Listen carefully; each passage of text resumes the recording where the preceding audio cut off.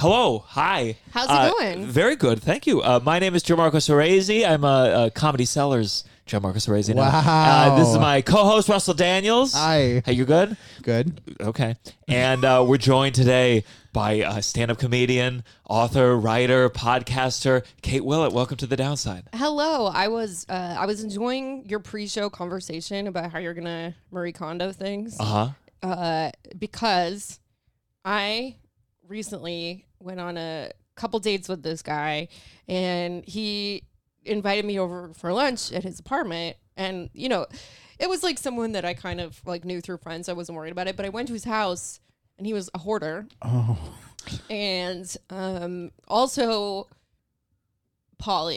not poly, but like kind of like like He can't throw anything away. But I was just like, you need what? How much stuff do you have to collect, dude? Like, but he told me that I promise I'm gonna tie this back to you in like 1 second. No, perfect. Like he told me that he was that he had like broken up with the previous woman that he was seeing because she was like mad about like the hoarding. Oh.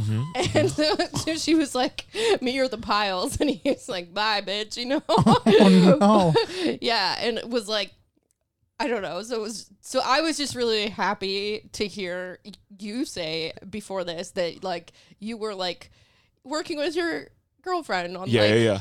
cleaning, because that's important to her, and I love that for a guy. Yeah. you That's know? That feels like he was really like trying to right away be like, and these are my piles, and you better be cool with it. Otherwise, like it was Any theme to the piles? Yeah. Is there? Yeah. It was a theme to hoarding, Magazines, or was just like videos. in No, general? it was just like it was just like piles of stuff everywhere. But the this is how I am, I'm never changing. He had like 10 things like that. Oh.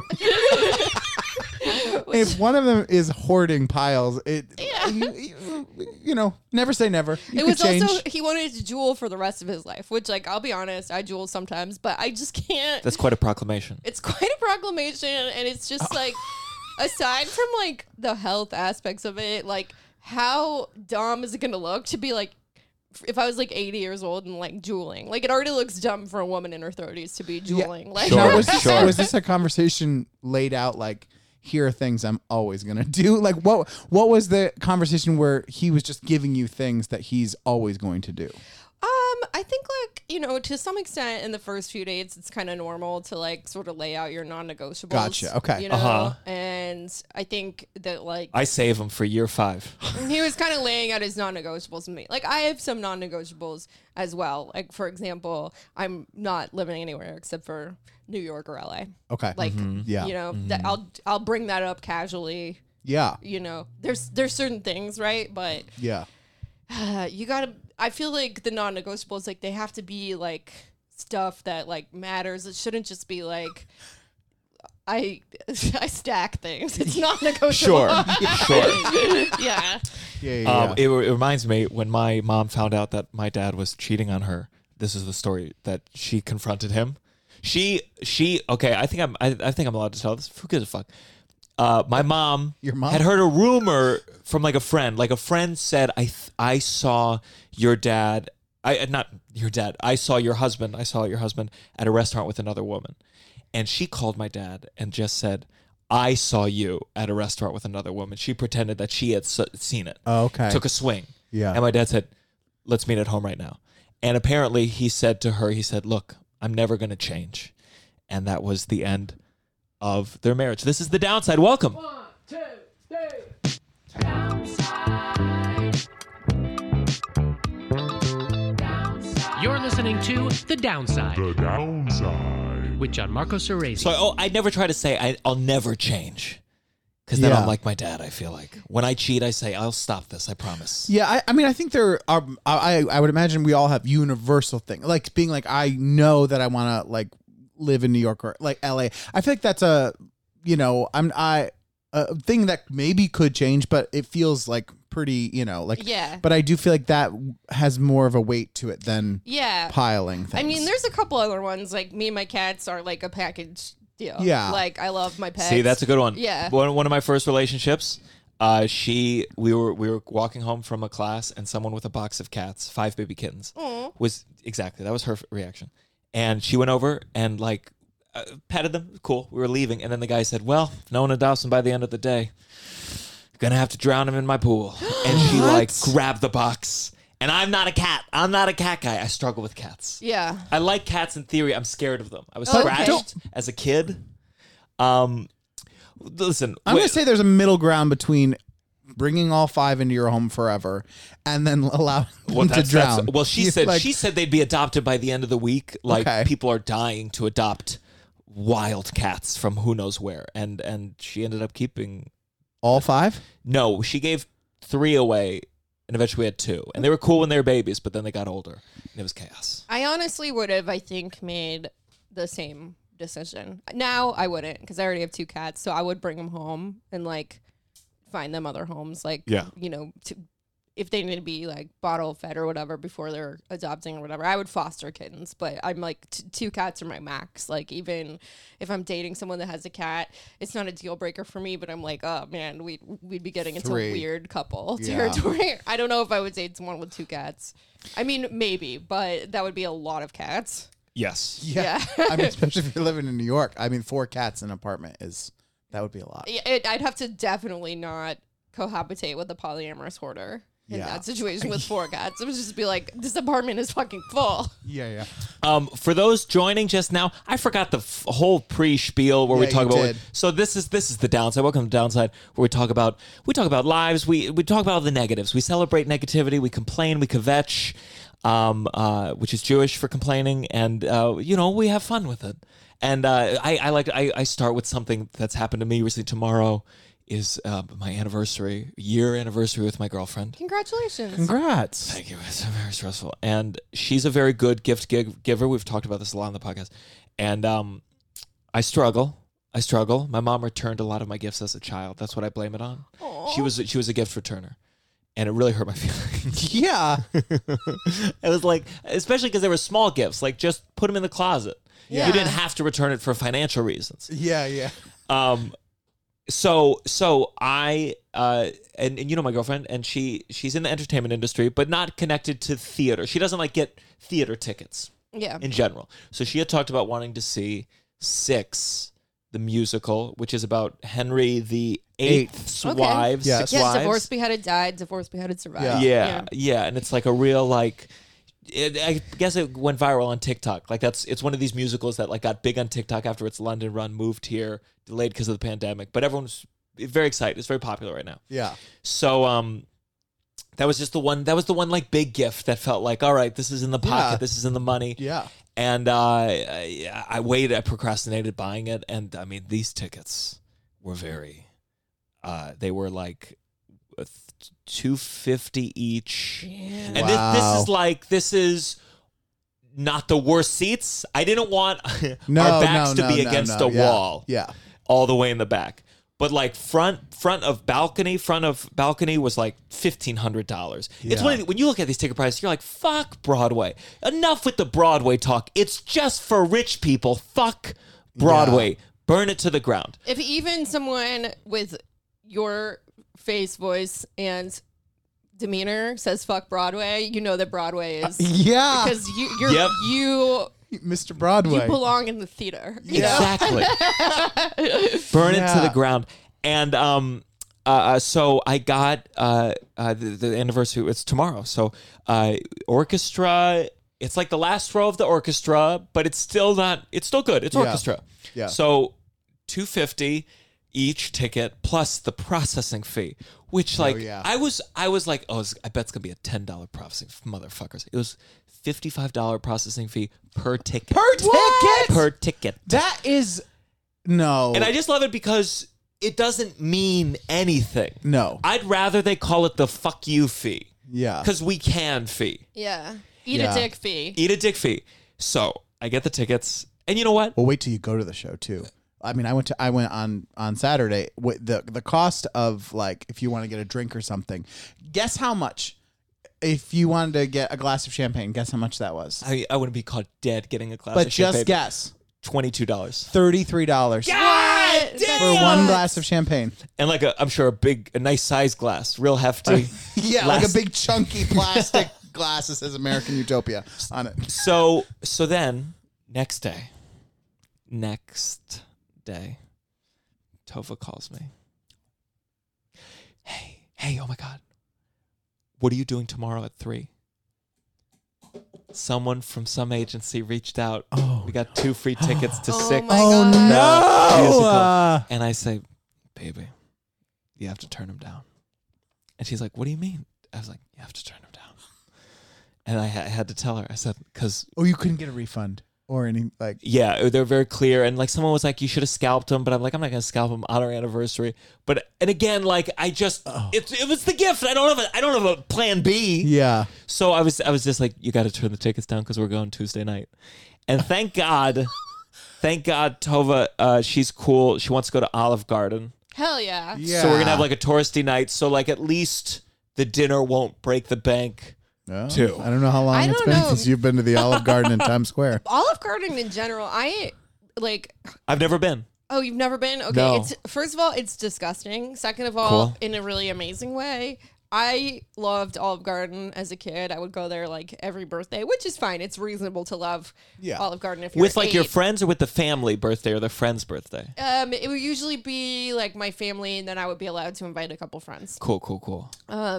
But every once in a while, when I'm like on the road, I will go to the Olive Garden because I don't want anyone to see me eat Olive Garden. Like that's humiliating. So like I wouldn't do it with a friend or something. Even if it's one thing for me to like talk about it, but it's another thing for people to like watch me consume. Maybe that's why Olive they Garden. say when you hear your family because everyone's there alone. Yeah. And they're like, don't worry. Anonymously. No, almost everyone is with somebody. That's so... But I mean, I'll do it like if I'm driving through like North Carolina or something. Yeah, yeah, And yeah. I like don't want another hamburger. I'll go to the Olive Garden, but it is like really expensive. it's What the fuck? I mean, you. it's not like on the scale of like restaurants. It's not expensive. Like it's not like Michelin star prices, but like it's super easy to drop. I don't know, $50 on dinner, like for one person. I don't always do that. I usually get like just like a appetizer and then like What's the thing? breadsticks and Is the salad. breadsticks? Do I gotta get the breadsticks? They're Like free. they're free. The Okay. breadsticks and the see, salad that's are my free, dinner. which is really like for me. That's like why I think there's still part of my heart for the Olive Garden because their salad is like really good and it's Really? like again in a disgusting way. Like the dressing is just made of straight up sugar. Sure. You know, like it's Italian fast food, but I mean like it's if I go out for dinner in Brooklyn, usually I'll go out for like Ethiopian or Thai food or whatever, and like Olive Garden is like way more expensive than that. Fuck. Well, I regret it already. I haven't been to Olive Garden. I haven't been to Golden Corral. No, I I've I haven't been there either. Red Lobster I've never been to. Me, no, but I've had I had a roommate who liked to buy the cheesy biscuits. I Cheddar believe. Bay? Yeah. Yeah. So I've had them before, but not been in a Red Lobster. My biggest regret, where I grew up, we had McDonald's, Roy Rogers, all that shit. We did not really have Taco Bells. And I wish I could have had that childhood phase where you ate whatever at Taco Bell. Yeah. I hated Taco Bell when I was little. What was your fast food? I'm from California, so definitely In-N-Out. That was Is a good it really one. that good? I think I had it once and I was like, come on, guys. I mean, this is a sacrilege, but I'm going to say that In-N-Out pales in comparison to Shake Shack. I think Shake Shack is much better. See, but at the end of the day, a McDonald's burger to me and McDonald's fries trumps everything. If What's I that look, Russell? get Fuck you. McDonald's, oh, sorry. No, I'm just I don't. ignore him. No, sorry. You don't like McDonald's fries? No. I like their fries. But I don't think of them as having the best burger at McDonald's. It's the whole package. It tastes pretty good, but Oh, I'm eating it for Yeah. sure. I'm just saying, like, That should be instead of I'm loving it. I'm eating it. yeah.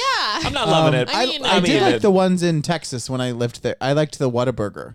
I liked that a lot. And then there was another one, Jack in the Box. But I think I liked Whataburger more. Than I think they got a big, it was big. It's good. I've Yeah. had that. If I eat McDonald's, I feel like sick all day. I will eat the breakfast though. Really? The Egg McMuffins roll. Yes. I've never had it. You got to get the one with the sausage McGriddle with it's like a pancake bread. Oh, I haven't done that one. I think that would be a little bit much. Just talk shit about McDonald's and your No, eyes no. lit up with joy. No, I do love the breakfast things there. So that's my shitty thing of the week. But we're here to talk about you. Thank you so much for being here. Yes, I thank am you. so happy to be here. This is so fun. I figured we'd start at. You grew up in LA suburbs, correct? I did, yeah. How far away from LA? Like 40 minutes, maybe. Okay. No traffic, 40 minutes. And so, did you deal with a lot of LA people, child actors? To an extent. So the area where I grew up, well, I was born in the San Fernando Valley, and that's like, I only lived there until I was like 11 or 12, and the Valley is cool. Like, it's, you know, a lot of people like we know live there, and there's a lot of stuff to do, and Yeah. But then we moved to Santa Clarita, which is like very conservative. It's very like a lot of religious people. Has I think changed a little bit, but it's still pretty conservative. Were your parents conservative? My parents were medium. My extended family is really conservative. They're Okay. like evangelical. My parents are kind of they just like reference the Bible when it's convenient to them. Yeah. You know, How would they bring it up? How's that come up? you know, like just like things related to my life when I was growing up. Like when I told them I wanted to be a performer, they're like, "Yeah, well, the Bible says that you have to let your parents have input on that." And I was like, I don't really think What it says chapter of that. the Bible does it just say you got to let your parents? It doesn't say that, but it was just The Bible like, says has a plan B. Have a plan B. yeah. But you know, definitely like anything that they didn't want me to be doing, it was like, well, it says in the Bible, and I'm like, you don't have any idea what it says in the Bible, but yeah. So Valencia is like, it's pretty conservative, but there are a lot of people in the entertainment industry also out there, like people who are like raising a family. You know, it's like a very like stroller baby. And so it definitely had elements of like LA area high school. Like I feel like so many people had eating disorders. Like you would go in the bathroom at lunch and there would just be like a ton of people making themselves barf and stuff, which Oh my! it was Like a intense. ton. Like there was a line.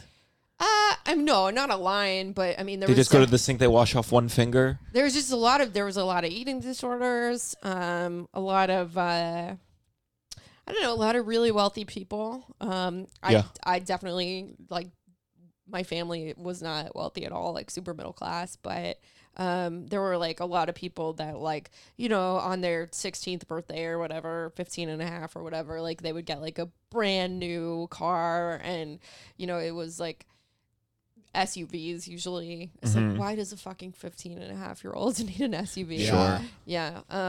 But you know, like there would even be people that had like Confederate flags and shit. And Really? it's like, dude, I mean, it's it was really weird. How did you feel at the time? Because you're politically active now. Were you back then? Were you mad at these people? Oh, I was like absolutely miserable. I really, really, really hated the people that I went to high school with for the most part. And I had like a little group of like liberal friends and stuff. But yeah, I couldn't wait to get out of that area. And I went to I was like, just for college, I wanted to go to like the most liberal school. Sure. So, Yeah. I can't even like my school. I went to high school in D.C. and it was so liberal. They did a mock election once where they had the whole high school. Well, you didn't wear shoes Vote. in your school, right? Sometimes we call teachers by their first names. Yeah. Where'd you get the shoes detail from? I have a memory of you telling me that your school was really progressive and like you called the teacher first names and you never had shoes on. Did I make that up? I think the shoes thing you made up. You're like, oh my, you're calling teachers first names. What's next? I really had a Your vision dick's of hanging you out the whole like class. in high school taking your shoes off before every class you went to. I might have just because I'm weird, but that wasn't like a high school policy. Didn't you like laid on the ground? Like you were. I sat on the floor you for a lot didn't of need to, I sit was at a like, I don't desk. like desks. I'm a floor guy, and they were It's like, pretty liberal. Cool. Yeah. That's Cool. so What a funny. cool kid. But we did like a mock election. I think this was. Was this a Bush versus Kerry? Maybe I'm trying to think if that was one high 2004? school.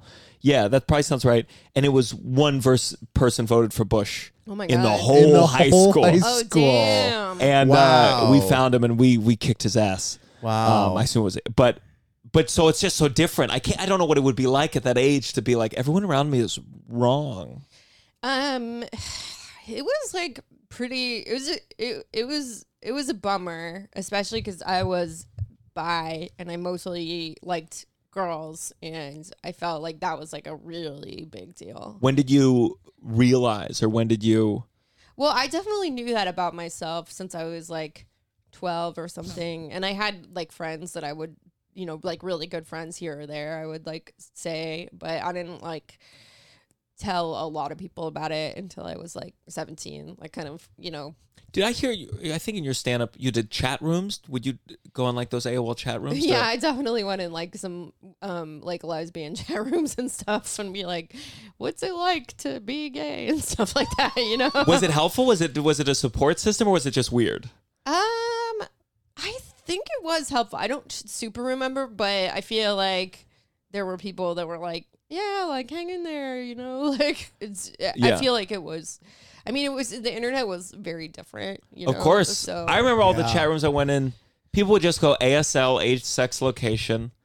It was just, I went in a couple, and I will never forget the day that someone kept going KKK, and I thought they were saying like okay three times, and then there was like, at 12 I was like, oh, Ku Klux Klan is what they're referencing. It was just trolls. It was just trolls like figuring out what being a troll is. And at that time, it wasn't even racist stuff. It was just them saying KKK over and over again. God. Like they're getting their troll legs. Like, testing things they're out. putting in their 10,000 hours. Yeah. Yeah, I think it was a better time. You could just leave the chat room and that was the end of it. They couldn't find your address yet. Yeah. And dox you. Yeah. Definitely that was different. I think that was an important time on the internet for like a lot of like young queer kids or whatever, because it was just like not, it's weird to think about it, like how much more conservative society was, particularly around LGBT stuff, like even like 10 years ago. Yeah. And so I do think that it was like really helpful for a lot of queer kids to be able to like connect with other queer people. Obviously, there's creeps and all that too, but I just mean like I think that was like a positive side. Now it feels like there's no upside to the internet. Yeah, we've gone past where it was. Yeah, even at my liberal, there was a couple kids who were out at my school, but not a lot, and a lot of kids who came out later, but like at the time you were like, come out. Yeah. But it's just hard to remember. It's just, I'm just 10 years ago how different it was. Yeah. There was one openly gay guy in my school, my friend Brian, and he was in the band, and he came out to everyone. He was like, super like, I'm gay. Yeah. And I think like the band and like theater and like the kind of like performing arts is probably like a more sort of like supportive segment of the school. But he was telling me, I like took him out for coffee, and he was like, I was like, what's being gay like? And he's like, I love it. Like I'm going down to like Venice Beach every weekend and like hooking up with really hot guys in the bathroom. And I just realized like how different like my experience was as like a young lesbo. I was just like, well, I wrote like a poem oh my God, a friend that I've been secretly pining for 3 years. Yeah. And did any of that religious stuff, were you out of it? Did you think about it at all in terms of being bi? Yeah, I was like intermittently religious until probably like halfway through my freshman year of college. I would like, the thing about like evangelical Christianity is like it's kind of like you get like saved again and again. Like they have like, these camps. And so I went to Christian camp a few times, and they basically, for like the first couple days, it's like really normal, like just like normal camp shit, where you like get to, kayak and, go on hikes, and it's fun. But then they like every night they kind of like amp up the rhetoric about like hell. Like for the first time, like the first couple days of church service, which is usually like twice a day, it's like, you know, Jesus is your best friend. You can talk to him about anything. And like this kind of stuff that's not really upsetting. Yeah. But then they just like really amp up the hell rhetoric, and they do all of the like cult tactics, right? Where they like, you know, you're at least for that short amount of time, like you're separated from like, you know, your anybody that you know, like at home, and can't really talk to your parents or anything unless it's an emergency, and you don't get very much sleep, and you're hungry all the time, and Oh my God. like, so you're just kind of in, and you know, it's very like groupthink kind of atmosphere, because like most people who are there are like extremely religious, and so it kind of breaks you down over the week. And I think each time I went to Christian camp, I would like get really scared of hell, and then like get saved again, and then I would kind of like, you know, sort of get back into my life and be like, well, I don't actually know if God hates gay people, and you know, I was really conflicted about it internally, and I don't think that I felt like all the way sort of like over that hell fear until I was like probably 19. When you visualized hell, I'm so thankful I didn't have hell, because I'm an anxious kid. Yeah, it's and I have that very imagination. Like, is it to you, like, did you see it? Is it like you on fire and everyone's on fire and you're just standing in a room? Like, did you visualize it, or was it just like, I don't want to go there?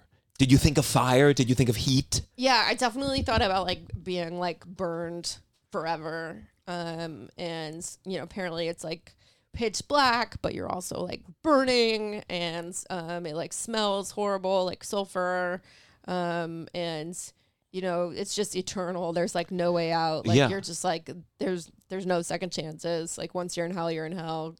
God like never changes his mind about this kind of stuff. So yeah, I did visualize. I was really scared of it. I had a friend. He was a friend who came out after college, sort of, but he told me he was raised Catholic, and he every time he masturbated, he would cry afterwards in high school. And because he thought he thought he was going to hell because of it or something. Oh my God! And like compared to me, so you never had like watching anime. You never after had I the masturbate. feeling of like. No, I never had any tie to fear. it. Sex, masturbation was never tied to anything bad for me. Yeah, maybe I should have had a little more. Yeah, a little more like, well, you know, you should read. Yeah, yeah. But well, good. I'm glad. Was there any part of the religious stuff that you enjoyed, the community, or were you like, that was? No, there were definitely parts of it that were fun.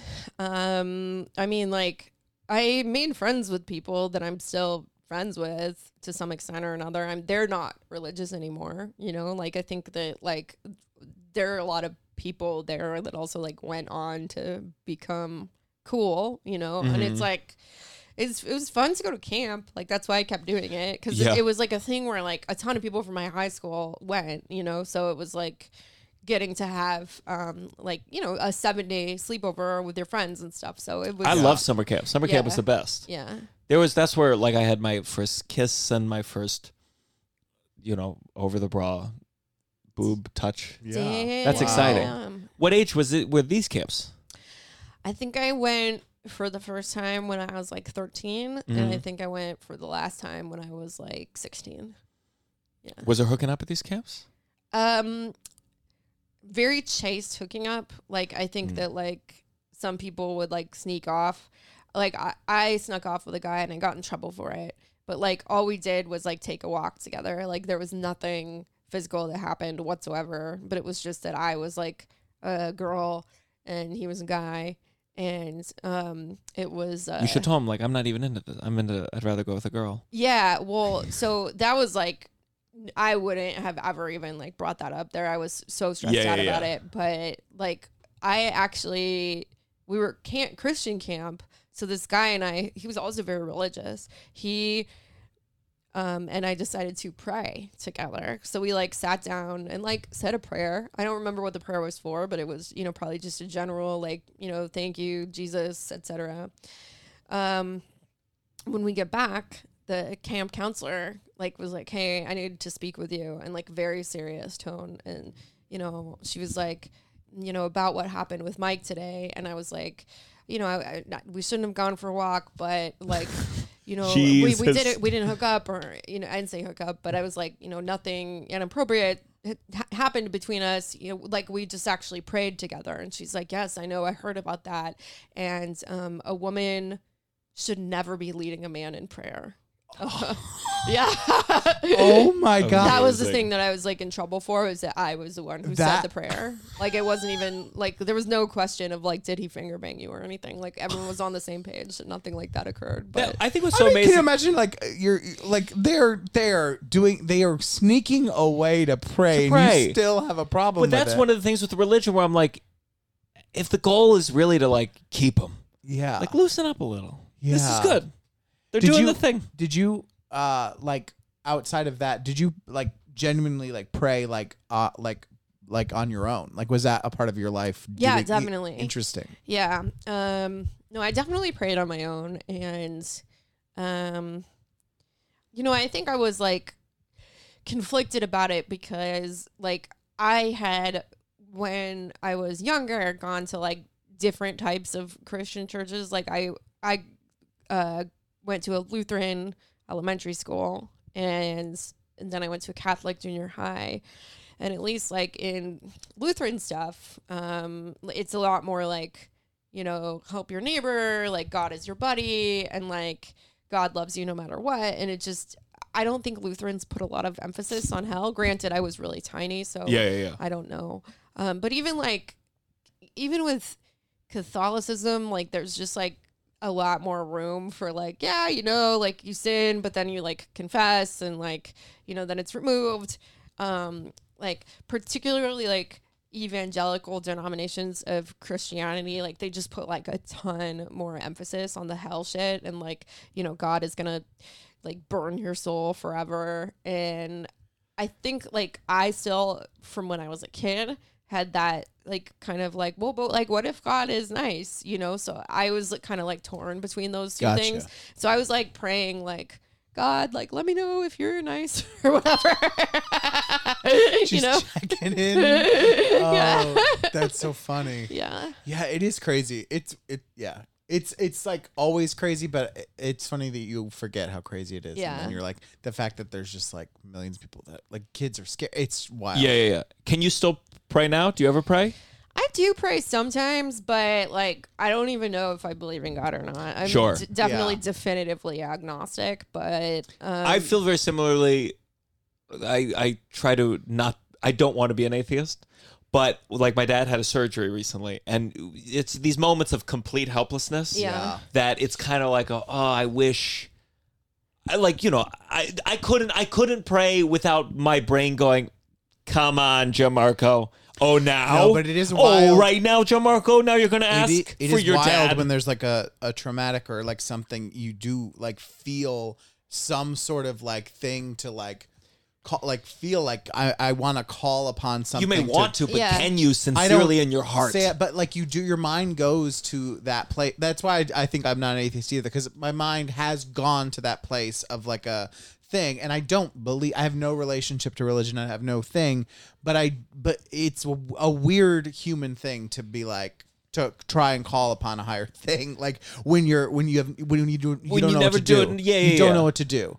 And but I'm also like, that's probably the best way of doing it, rather than like those people that got on Facebook, they're like, I have a job interview today. Everyone's sending prayers like, no. Like when your human body is like, I don't know what to do, and you like reach out to the thing, like it's just interesting. I think that like, I mean, because even some Buddhists pray, and like, it's not like, I think that there's a lot of people that like pray even that don't believe in God, and it's like, I don't know, this, I feel like this makes it sound too like basic or whatever, but I feel like a lot of people use it as like sort of a form of like a spiritual like intention, that sounds like way too like life coaching or whatever, but like I'll say the serenity prayer sometimes, like the super common 12-step one, like God grant me the serenity to accept the things I cannot change, the courage to change the things I can, and the wisdom to know the difference. And I've been on my knees praying that prayer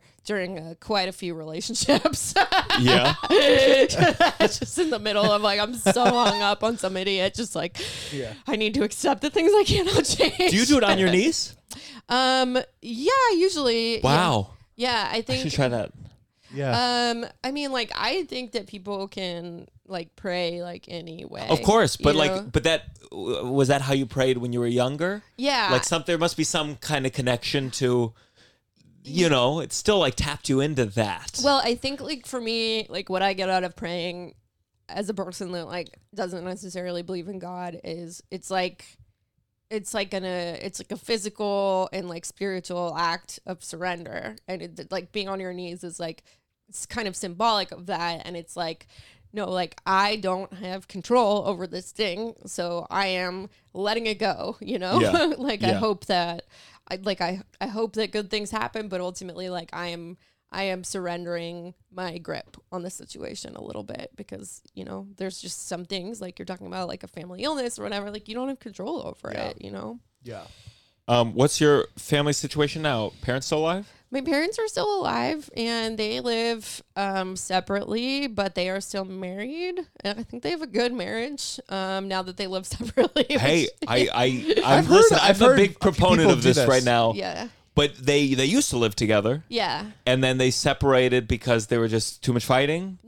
They separated, I think, in large part because, like, my dad loves Hoarder. to hoard. Yeah. That's Really? true. Yeah. Wow. Wow.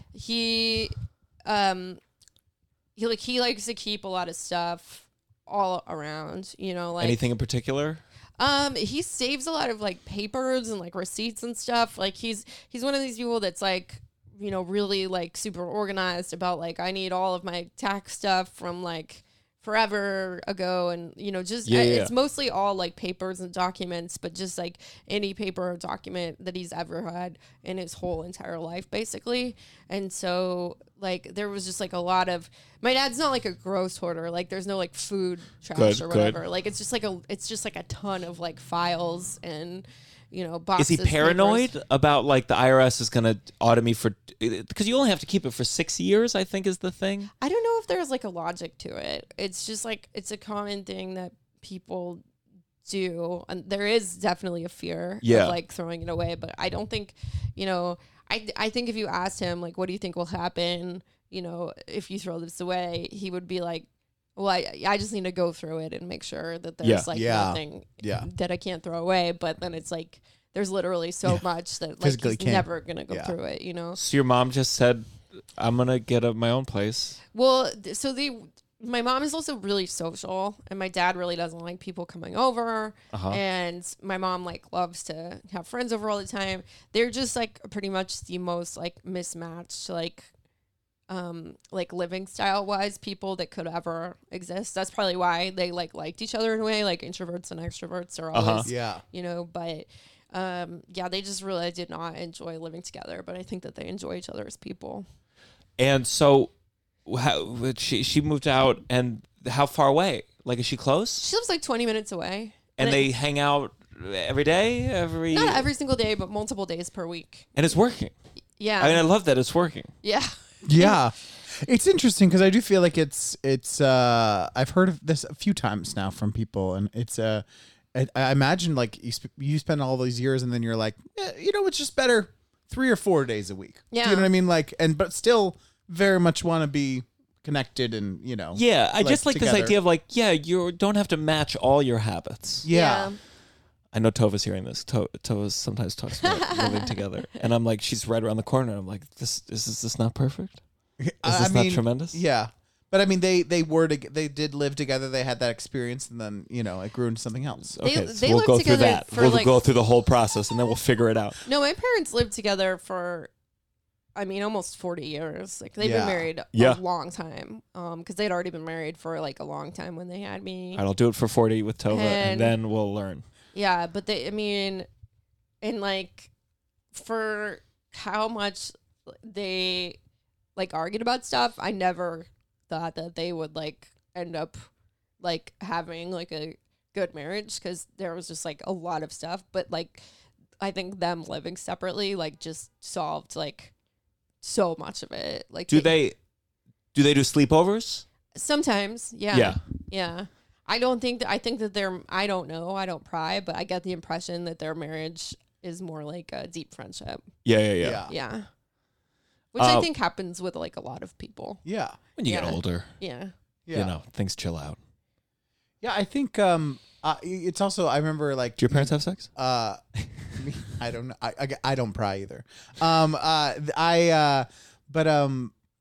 Even my grandparents, I always think of like They have sex. Well, yeah, no, they're dead, but they had separate bedrooms, and it's the classic like. People make fun of it these days, like. And I was like, I like thinking of them now and knowing my memories of them. I'm like, they had such different like sleeping like one would be up later, and you're like, it makes so much more sense. Like that they had two different bedrooms. They had a whole house that none of the kids lived in anymore. Why not make two bedrooms? You know? Yeah, I just think it's nice if you occasionally come in to snuggle. Yeah. Maybe they did. And I maybe don't they know. did. Who You know? knows? Siblings? I have a brother. He passed away like 10 Sorry. years ago. 10 years ago. Yeah. And what happened?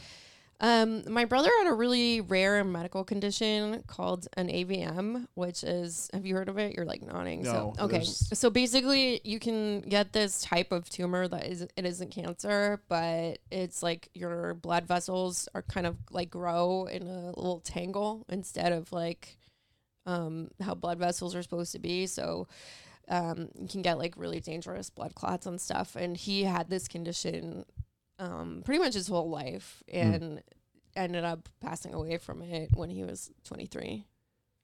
So is he younger or older? He was younger. Yeah. Younger. Yeah. And Don't so- do the math. I'm 29. Yeah. And so he had this condition his whole life. Yeah. So was it like, did you know growing up, he'll probably pass away sooner than a average person? Yeah, definitely. I mean, like because when he was first diagnosed with that condition, he was like 8, and they were like, this will probably, cause him to die like in, 6 months or 1 year or something. Really? That? Yeah. God. So Oh my God. but then he ended up like living for like a long time, Yeah. many, many years. And after why? that. Like what? Just lucky medicine? I mean, a lot of surgeries. He had a ton of surgeries, Really? and they were like, I think, kind of, managing it and stuff. Were you somewhat close to him? successfully. Yeah, I mean, it was kind of definitely we were really close when we were little. We were like, we played together all the time. By the time my brother was older, like he had a lot of there was like a lot of like mental and emotional stuff related to his tumor. Oh my God, like yeah. it affected his brain and Really? stuff. Yeah. So I mean, like I loved my brother very much. I still love my brother very much, but like there was like definitely a point where like he wasn't able to like interact in a typical way. Yeah. Yeah. And was he with your parents the whole time? Yeah. He lives with my parents.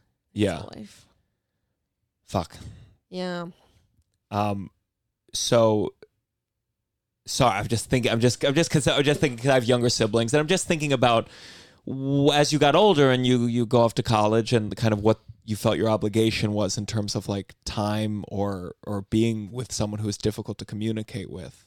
That's a complicated question, and I struggled with it a lot. I mean, when I got into college, it was like a very big like decision for me, like if I should go, Really? And but then the thing was, it was like at that point he had been living with his illness for like 10 years, and it was like this thing of like, well, like, I don't know, like at some point I just like, I need to like move forward in my life, especially because like I didn't like live very well with my parents either. It was like a kind of high conflict situation. I get along with them now, but I was really looking to get out, so I definitely like visited and called a lot. But yeah, I don't know. I had a ton of guilt about it.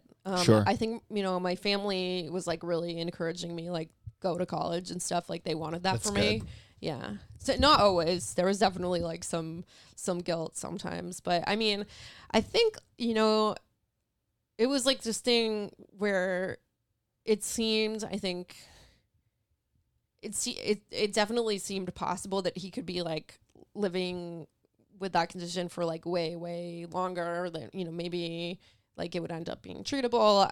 I don't know. There was no kind of like super clear, like, this is exactly what's going to happen. Yeah, that's what's so stressful. Yeah. Yeah. Oof. For him, for you guys, it's Yeah. very, very stressful to just have that kind of cloud over everything. Yeah, you know? definitely. You know, and I think my parents were, you know, their like whole life basically was like about like taking care of my brother, Mm-hmm. you know, and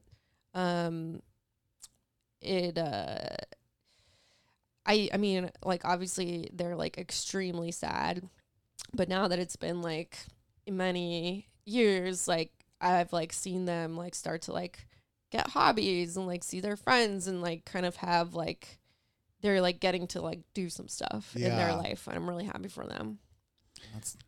Let's take our commercial break here, hopefully for antidepressants. I'm so sorry. No, this is the downside. Yeah. When you need mealtime inspiration, it's worth shopping Kroger, where you'll find over 30,000 mouth-watering choices that excite your inner foodie. And no matter what tasty choice you make, you'll enjoy our everyday low prices, plus extra ways to save, like digital coupons worth over $600 each week. You can also save up to $1 off per gallon at the pump with fuel points. More savings and more inspiring flavors make shopping Kroger worth it every time. Kroger, fresh for everyone. Fuel restrictions apply. Look, Bumble knows you're exhausted by dating.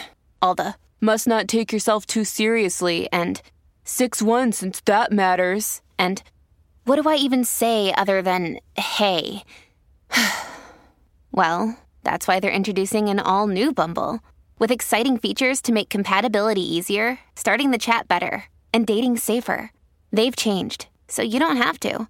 Download the new Bumble now. And we're back. So where'd you go to college? I went to UC Berkeley, the most liberal, most gayest place I could Was find. it? Did you walk in and just? Was it amazing? Was it everything you wanted at the beginning, at least? Yeah, definitely. I loved it. I'm not going to say I never had, you know, sad days or whatever, but I was so happy. I loved it so much. I had a great college experience. I definitely, like, my first week, I went to like the queer women's meeting or whatever. There was like queer women's mixer, and I was so intimidated. Meet all the people from the chat rooms. Be like, hey, well, it's you. no, like it was just like I was just like a little sorority girl that just kind of like liked girls, you know, like I was still a pretty basic bitch, you know. And, like, it was Berkeley, so, you know, there was a ton of people that were like this. I remember this one woman, she came out. She told, like, we kind of like went around a circle and like introduced ourselves first, which I feel like is very different than how the gay men's mixer went on probably. But she was like, yeah, I came out as queer when I was 13. No, specifically, I came out as queer to my parents when I was 13, and I came out as kinky to my parents when I was 15. And I'm like, do not come out as kinky to your parents. Like, they don't need to know that. Like, everyone was polyamorous and like. What does that mean? I'm just, because kinky can mean a lot of different things. Right. I'm sure the parents had zero follow-ups. Okay, like sweetheart. That. It's a pretty quick turnaround too, from 13 to 15 to be like, I feel this so strongly that I have to come out. And I would love to hear sweetheart, you don't have to tell us anything you're into. We're fine. You don't need to talk about it. Yeah. And what were you studying? I studied English literature, and I also did a lot of theater stuff. You did? I did, yeah. What shows? Do you remember? I feel like every play that I was in college was like some really weird, obscure thing. Movement-y piece. Yeah.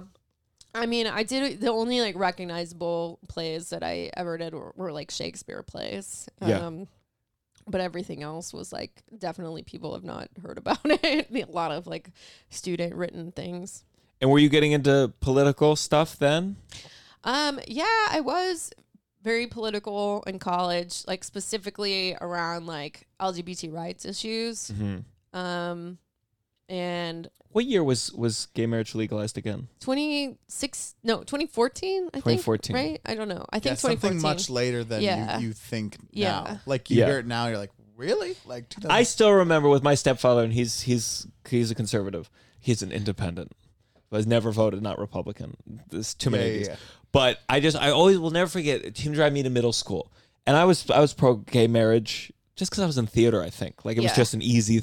I also everyone was divorced. I was like, who are you pretending? Yeah, and yeah. he said, I'm fine with them being together. I just don't think they should use the word marriage. Yeah, And I remember just that being a was little like- kid and being like, why? Also, you That didn't. was the worst argument Yeah. I'd ever also, heard in you my didn't- life. really you did- stupid. also, when I hear stuff like that, you're like, you didn't fucking think of that. Yeah. Like you're just regurgitating something at me, Exactly. like, and then everyone does that, but it's one of those things where it's like, you don't feel that, you don't feel that, you read it, and now you're repeating it. Yeah. You know, I said, that's- love is love is love. And I came up with that, and I'm not regurgitating. Yeah. Love trumps hate. I actually coined that. But yeah, no, I also was like, when I started college, it was like, right in the lead up to the Iraq War. So I was doing a lot of protesting of that too. Yeah. And I think that was really heartbreaking because I was like, I thought that the protests were going to work. I was like, there's so many people. They're not just going to do a war. When Sure. there's this many people that are yelling that we shouldn't do it. I'm sure in every young protester's life, they realize, oh, this won't work. Maybe it'll help a little. Yeah, and then we have to do it anyway. you Yeah. know?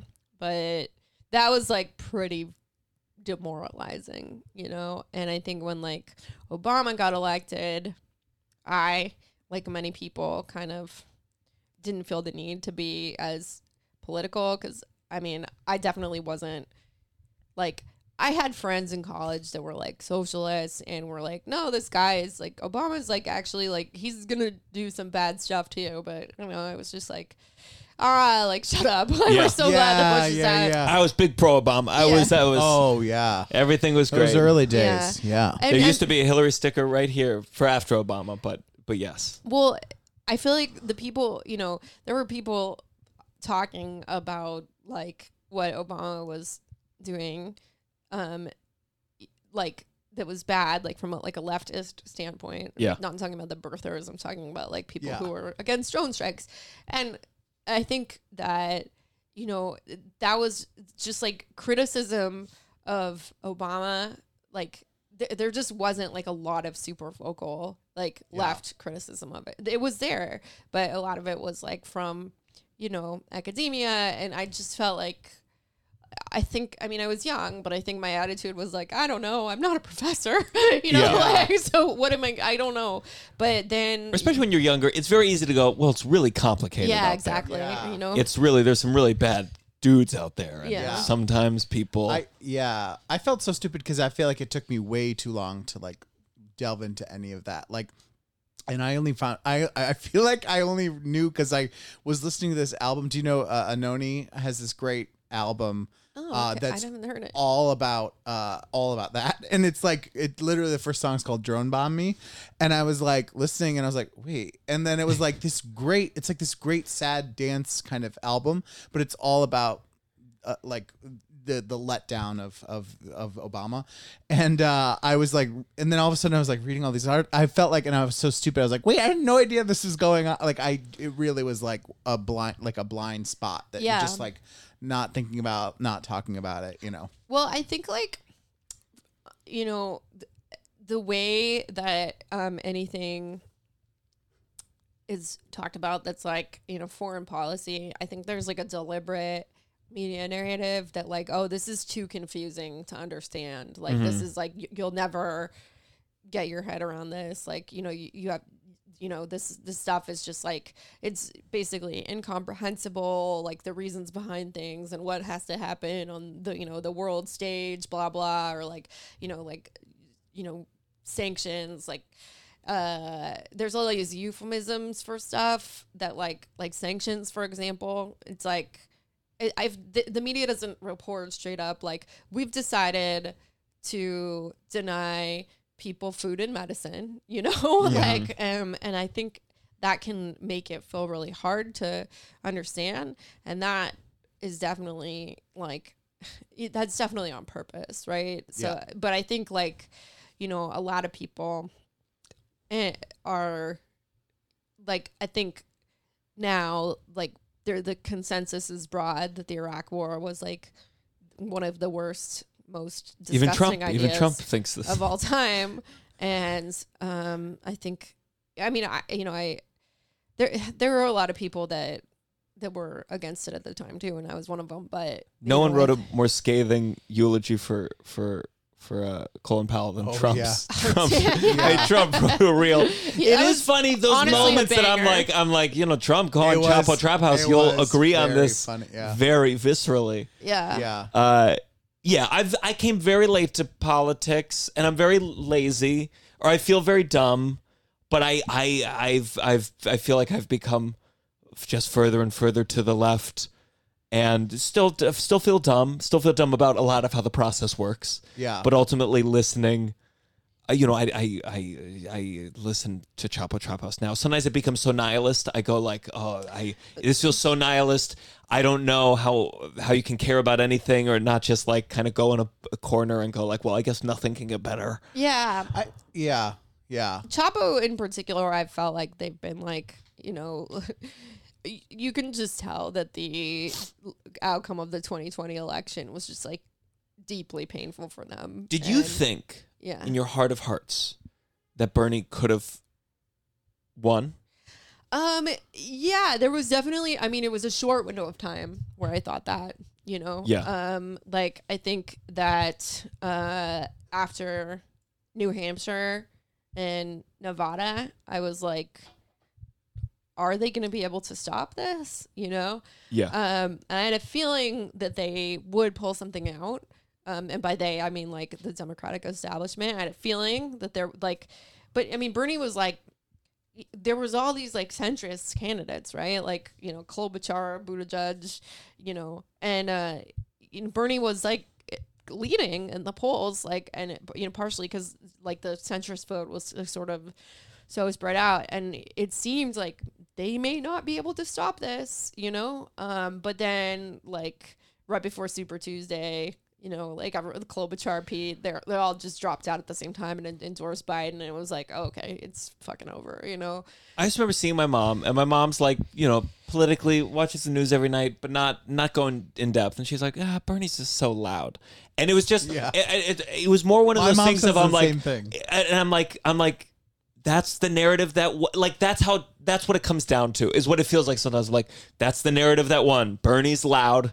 Yeah. And a whole swath of Americans won't even consider it because he's loud, especially because my mom's Jewish. And I'm like, there's part of me where I'm like, I'm not saying it's anti-Semitic per se, but there's just like he talks like this. This is how he communicates. This is how, as opposed to quiet. It made me so mad. Yeah. But it was also like, well, that's America. That's what democracy is. That's how easy it is to sway a huge swath of older people. Yeah, definitely. How do you handle being? Because if you're on the left, or if you're leftist, you're not going to win a lot. A lot of the victories are you got someone slightly further to the left. But that is something. I mean, there's It like is. things that you need that thing to move. Don't Yeah. you? I mean, it's like and Yeah, I but you feel never like, get the big win. You never get the big, our guy or lady became president. Yeah, I mean, you're right. Like I think Ted Alexandro, he, you know, I was talking to him on the night of Super Tuesday because we were on the same show together, and he's been a leftist for a long time. And I was just like, I just saw the writing on the wall at that point, you know, and even like after South Carolina or whatever.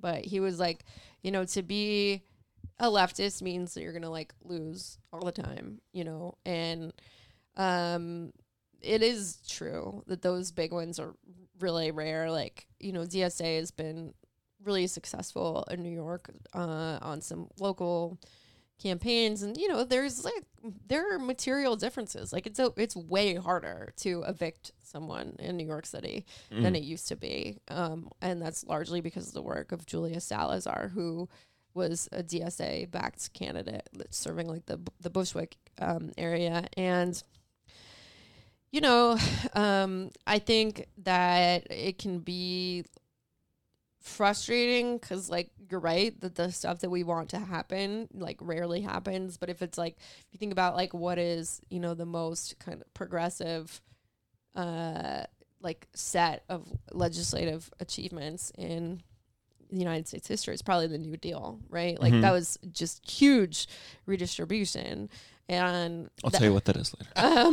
well, and then that was something that, you know, only really happened because there was like a viable threat of like communism. Like the Communist Party was gaining some traction. And, you know, like, I don't think that like there is whatever happens like in American politics, it is going to be as a result of like rich people not wanting something more left to happen, you know? Yeah. Sure. So there has to be a real threat of it. I've only read a little bit about like the communism scare, and I do always wonder. There's some story about Zero Mostel. Do you know Zero Mostel? He played Tevye in the original Fiddler on the Roof. He was just a big he was in the original producers. Oh, cool. And it was him and some Broadway choreographer. It was just this time in Hollywood where some people people were. Hold on, I need to tell you. I thought you were gonna say it was just him and some broad. Him and some broad. We don't need to know her name. Dame. Some dame. Some famous choreographer. It's slipping in my mind. But it was a time when Hollywood where there was the blacklisting and people ratting out other people for talking about communism. And I always just wonder, it's one of those like, where would I be if I had been part of that thing? I'm sure I would have gone to some meetings. Yeah. But then would I be a rat? I don't know. You think you could have been a rat? Well, we don't know. I'm going to say no right now. Yeah, fuck you. I'm not. You're trying to guilt me for a thing I haven't, for being honest about not being sure. Yeah, that's true. No, I would never. Well, and how do you feel? We didn't talk about stand-up much, but how do you feel in terms of? I think politics and this is my point of view, is that if your stand-up is trying to reinforce a point, like my problem with political comedy is like if it's coming from a real point of view, it starts to feel like a lecture, or it starts to feel like, oh, you're trying to prove something, and humor has become secondary and it's tough. How do you feel in terms of politics and comedy? And especially there's a whole Jon Stewart show I just watched. It was very serious. Have you seen the new show? I haven't seen it yet. The first show, I mean, it was more 60 minutes than a comedy show. And I was like, well, this is what he wants to do. It was still very good. Yeah. But I was like, yeah, because at some point, like, how much can you laugh about if your point is veterans aren't getting health care? Yeah.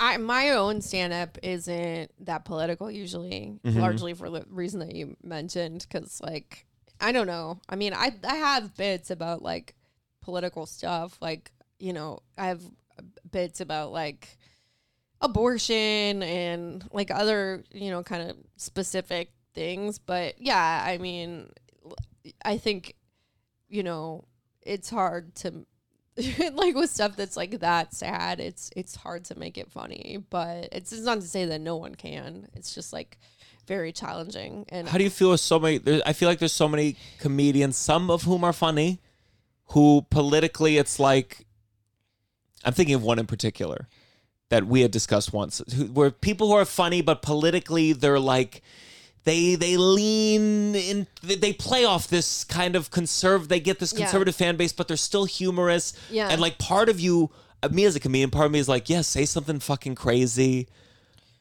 But it feels like it excites a group of people that I find abhorrent. Yeah. Or deplorable. Yeah. Yeah. I mean, I just really hate that.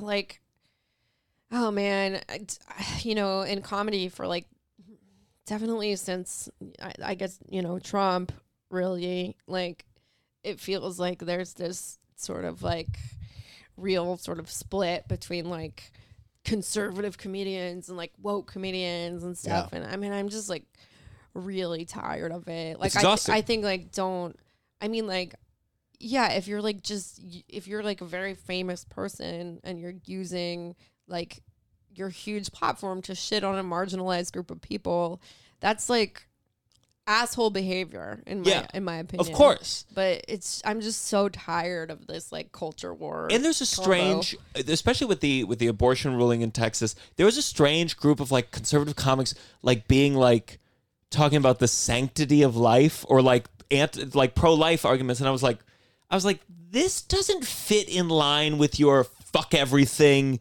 attitude. Dude, people can do what they want. Yeah. Blah, You're blah, talking about blah. the sanctity. Yeah. Comedians don't talk about the sanctity of anything. Exactly. Yeah. And it's like to me it was wild. There was one comedian who is one of the most like burn it to the ground comedians who was complaining about like Lil Nas X like was a little much, and I was like, what are you talking about? Yeah. Oh my God. What are you talking about?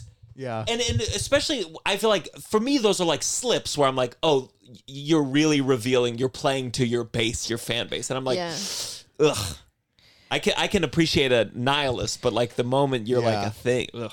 Yeah, I don't know. It's just like it's frustrating that it's become like such an like an entrenched debate, right? Because like on the one hand, like you have these people that are like, you know, I should be allowed to say anything, and like the stuff that they want to say is like, you know, pretty like asshole in some cases, and it's like, I don't know if it necessarily has to be like a conversation about free speech always. I think like it can just be a conversation about being an asshole. And I wish we also talked about bad jokes. Yeah. Like I have a joke that I think is a decent joke about the Alec Baldwin thing that I think is a well-written joke. Maybe someone could tell me it's not. Maybe someone could tell me I shouldn't make the joke. Yeah. But there's this conception of like, and I'm a big Anthony Jeselnik fan, but there's this conception of like being an edgy comedian simply means talking about the thing that's inappropriate. I'm like, but there's not a good joke here. Yeah. You're just like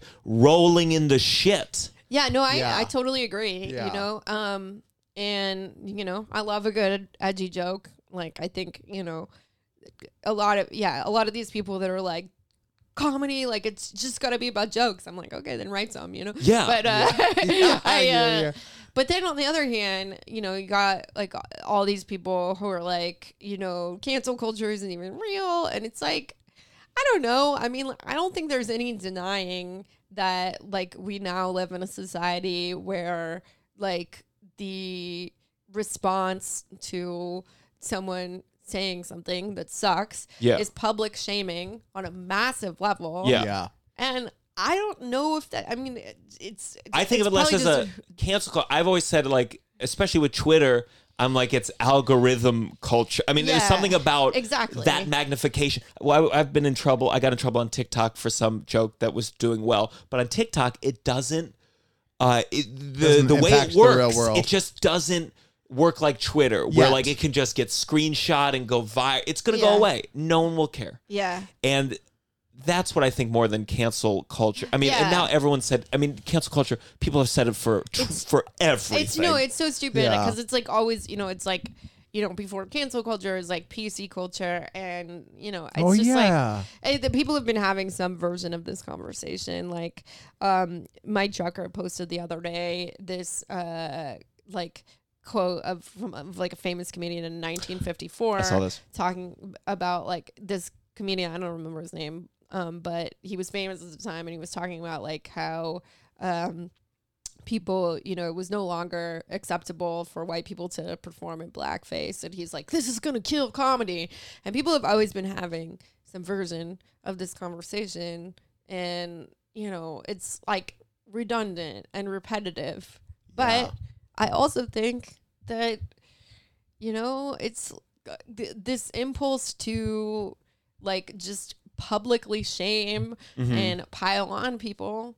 There's certainly something ugly motivating that. Like some of the time, at least. I'm not gonna like, I don't want to be judge, jury, and executioner for like every time it was deserved or not. I'm sure there are definitely instances where like that was, you know, the way that a situation needed to be handled or something. But it's also like I don't know. I mean, I think like it's reasonable to like talk about if like, you know, like like if this impulse to like course. pile on people Yeah. like can also be a harmful one, because to me it seems pretty clear that And it it's hard because can. people exploit. Like I always think Yeah. about people always like exploit like it's a witch hunt or it's a witch trial, and I'm like, I hate that it's exploited. Like every time someone's in trouble, like it's a what is it term witch hunt? Is that what they Yeah. say? Yeah. But it's like, but I also think to myself, I'm like, we should remember we are the same creatures who did the Salem witch trials, and we are inclined to gather and focus shame. on it and shame and it's like. The problem is it's exploited by a lot of the worst people to get out of their things, but it's still true. Yeah. We're still the same people that did the Salem witch trials. DNA-wise, we're the same. We're the same brains. Yeah.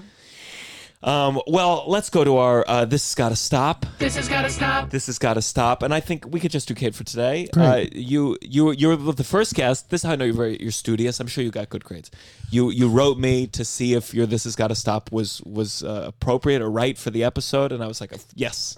I have gotten so many terrible things. Oh, nice. Please. So it was a wonderful one. Please, what has gotta stop? Okay, so my This Has Gotta Stop is unicorn hunting. Do you guys know what that is? No. Okay, so unicorn hunting is when an established heterosexual couple like is looking for a bisexual woman to be their third. And I'm not saying that all Oh. situations where a bi lady has, sex with like a hetero couple or whatever. I mean, it's not wrong in all instances, but there's certain things about unicorn hunting in particular that make it really creepy. Is like just really like having these like super like it's just really objectifying in the sense that like these like couples are like, oh, we're going to find a woman who is like, hot bi babe, and she's going to like follow the rules of our relationship, and like she's going to do what we want, but she's not going to like necessarily have say in it, and just kind of like having this like threesome or even three-way relationship fantasy that is just like not treating queer women like we're actually people. And Yeah. like I'm a bi woman on dating apps, and it's like super frustrating. Sometimes I don't even put that I'm bisexual on there. I'll Yeah. just go through like a month of looking at women and a month of looking at men, because if you're bi, like these couples message you. In my profile, I like deliberately say like no couples. Because these people are so fucking aggressive. And a lot of the time it's the woman that is more aggressive. Like I got this message from this lady a few years ago that was like on OkCupid. It wasn't like on a kink site or anything like that, but it was this woman like describing like this thing, this sexual fantasy where like she was like, I'm looking, for someone who will like basically you would dominate me and then you would submit to my boyfriend, and like here's how the whole sexual experience would go down. And she kind of like she had this whole thing fucking plan of like how a woman, their third or whatever, was gonna like slot into this shit. And there was, first of all, nothing in my profile that like suggested that like my profile was like about how I like liked, the magnetic fields and riding a bike or something. Like it wasn't, That was never one of the OkCupid Yeah, questions no. you answered. Like, would you be into dominating the woman? And then no, it just wasn't a super sexual profile. Like I was Yeah, yeah, clearly yeah. there looking to date, and but also like I think the main thing about it is like these couples, they just like they develop this like fantasy that they want to like put just on Without random bi input. women, and it's so gross. do you think it it's like, feels like too, like maybe like in the couple that they're like, whenever they've agreed upon it, they're in their heads of like the other person might change their mind. We got to do this quick. Do you know what I mean? Like we gotta find one quick before people start thinking over it too much. Or like, I'm sure do you know that's what I mean? it. Like there's like a weird. Yeah, and it's just it's like they want to have some version of non-monogamy, but that they've Yeah. decided that the version that they will feel safe with is if it's with the same person who likes them both the exact same amount. Yeah. And it's like And they play first by of all the rules. Yeah, and that's not how people are. Yeah. It's also like, yeah, I mean, it's like going on a first date with an insane number of conditionals. Yeah. Like Yeah. You need to be this and this and this and this, Yeah. as opposed to like, let's meet, see if we like each other. Yeah, first. totally. And it's the reason it's called unicorn hunting is because, like, you know, these couples are like looking for like a very attractive bisexual woman who's going to like be equally into both the male and female partner, is going to be like very devoted to them, but also not have any of her own expectations or needs in the relationship. You know? Do you think this would be solved? Because, like, in a lot of ways, it sounds like sex work. I mean, it sounds like what they want is it sounds like an order. It sounds like they're placing an order, and I'd like this, and no needs from you.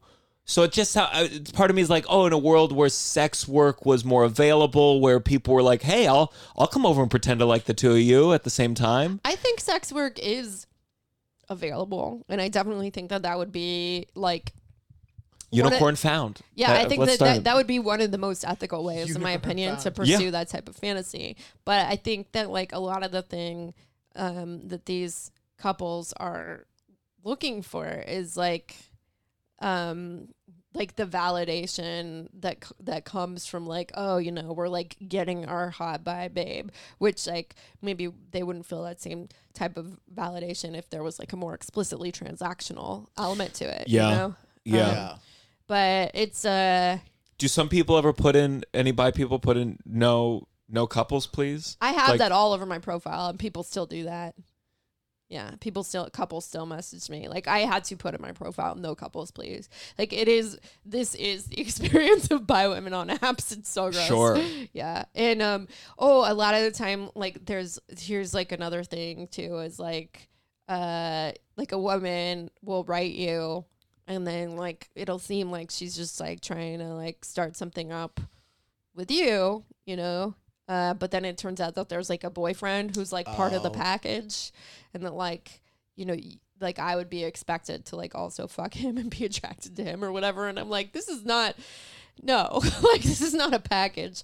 Like, just in any case, like pursuing someone as a couple is, I mean, it's just like in what situation, like, are people gonna be like, you know, super fucking attracted to like both people? Probably not that often. I'm sure it happens sometimes, but it's not like you're gonna hit it off or be attracted to more than, you know, to one person more than the other.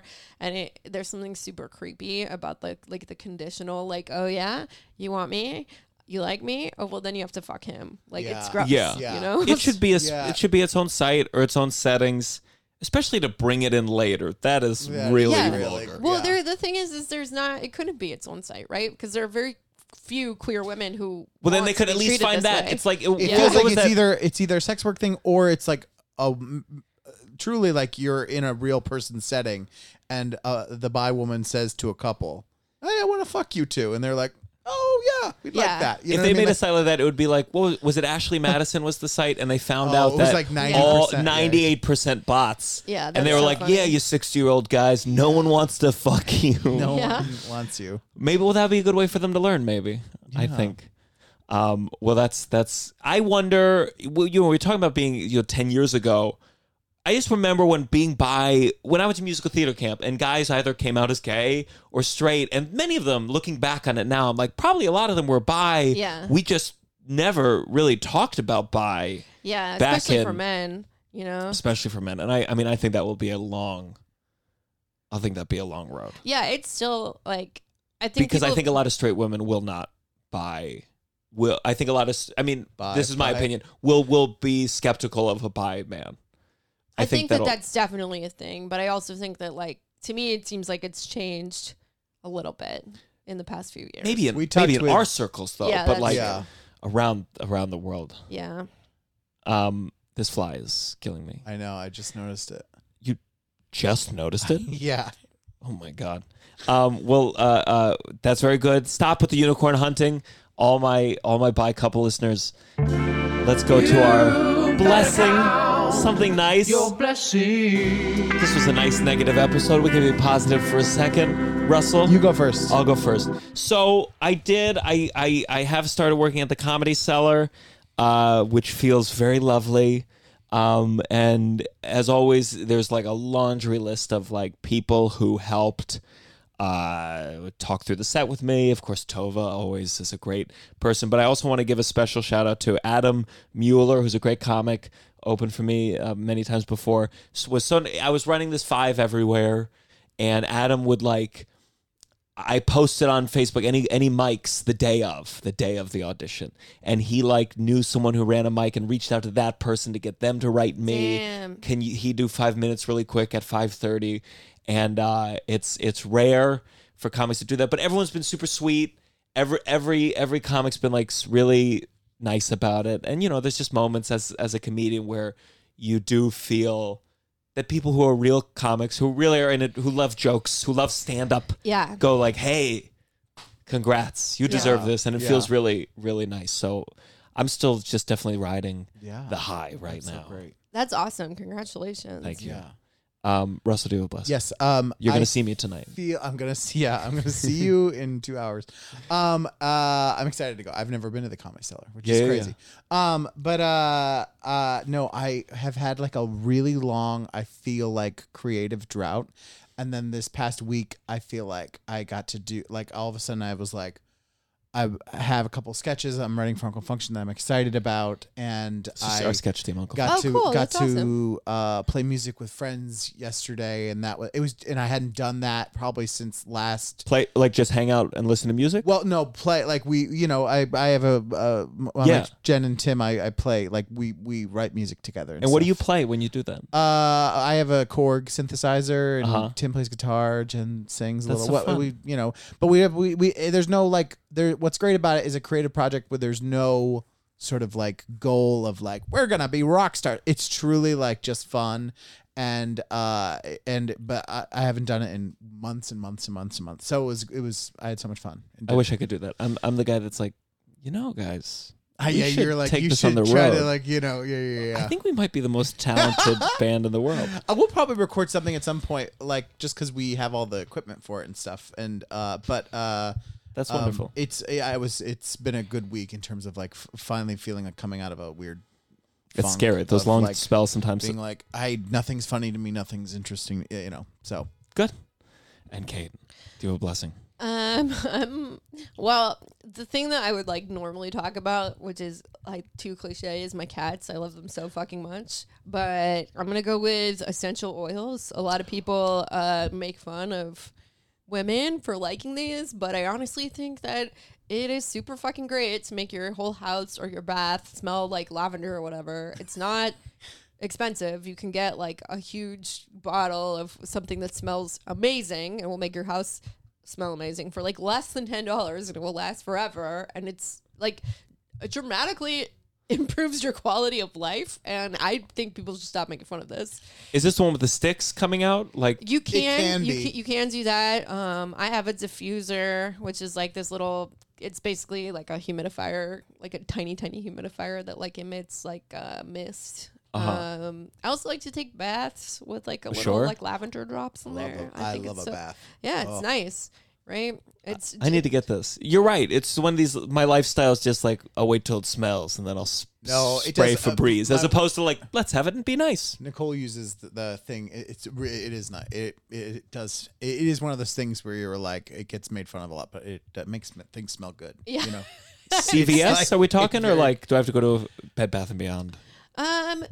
So I buy, there's an oil shop near my house that is, I don't know where to get it. I think you can get essential oils at pharmacies and stuff sometimes, but probably even Target.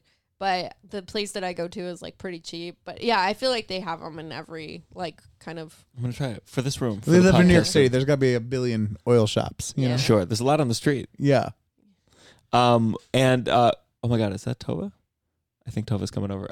Is there anything you want to plug, Kate? I have a podcast called Reply Guys, and I have a book out on Audible called Dirtbag Anthropology, which is a memoir / collection of interviews on the topic about masculinity, and I think it's fun and funny. It's not it's not Whoever not saying, what sorry, think can it's you gonna let be. Tova in? Yeah. Oh yeah. The top lock's on. And this is available on what? Audible. On Audible. Yeah. And you did this over the pandemic, right? Yeah. And it was just an audiobook? Yeah. Because Okay, cool. it's like it's definitely very audio like focused. It's like there's lots of interviews and stuff in it. Kind of it has podcast elements to it. Perfect. Tova? No, it's okay. Do you want to say hi? What? Yeah. Shout out. No, you Shout can out come in. to No, it's Tova. fine. No. Tova. No, we were truly just saying. I was telling them all about the ticket thing. Come to the mic. I was telling them all about the ticket, the tickets, and that I bought the tickets, and the next day we got free tickets. It was actually kind of romantic because I got you something. It was like a side gift, but I got you a yoga mat towel that you had already gotten yourself. Not the primary gift. Not to the be primary clear. gift. Don't worry. But it was like we each got each other something that the other one was like already getting themselves, which I think is romantic. That we already like know each other enough. It's like that Christmas. What's that Christmas tale where Gift they to buy the Magi. They get the Magi. They buy the comb. Someone buys the comb for the hair. They sold the hair for the watch. Yeah, Exactly. but the But this real one works gift out. was the love that they had for Exactly. each other. Except the one Well, the gift was the mat and the tickets, which is even better. the one I got was $17.99, and the And the one you got, when you listen to this episode, you'll find out what they cost. But you're very pretty, so that's the way, you know. God, where's the camera? Can you see me? Yeah. Okay, there it is. Okay. Here you go, Russell. Did you want to plug anything, Russell? This will be after Uncle Function. Yeah, so we may have a show in December. No, December, but I don't know the date yet for it yet. All right. I'm not sure when this is coming out, but I'm pretty sure it'll be. I'm headlining again a DC Comedy Loft the weekend, Thanksgiving weekend. 1 show on Friday, 2 shows Saturday. I'll be posting the Comedy Cellar dates. I'll be in Laugh Boston in December. Find me on Instagram at Marcus Arezi. And for God's sakes, join the fucking Patreon. If you listen to this goddamn fucking podcast, please join the Patreon. Russell and we I had a good released strategy meeting, and this is really working. This is good. Russell and we release early episodes, 2 bonus episodes a month. Once we get to 100, we're going to release 4 a month. Oh my maybe God. 8. Oh, we'll see how this goes. It's a lot of fun. You get to support the podcast. And just remember, no matter how many essential oils you buy, ultimately nothing will be able to overpower the smell of your rotting corpse. This is the downside. In hell. 1, 2, 3.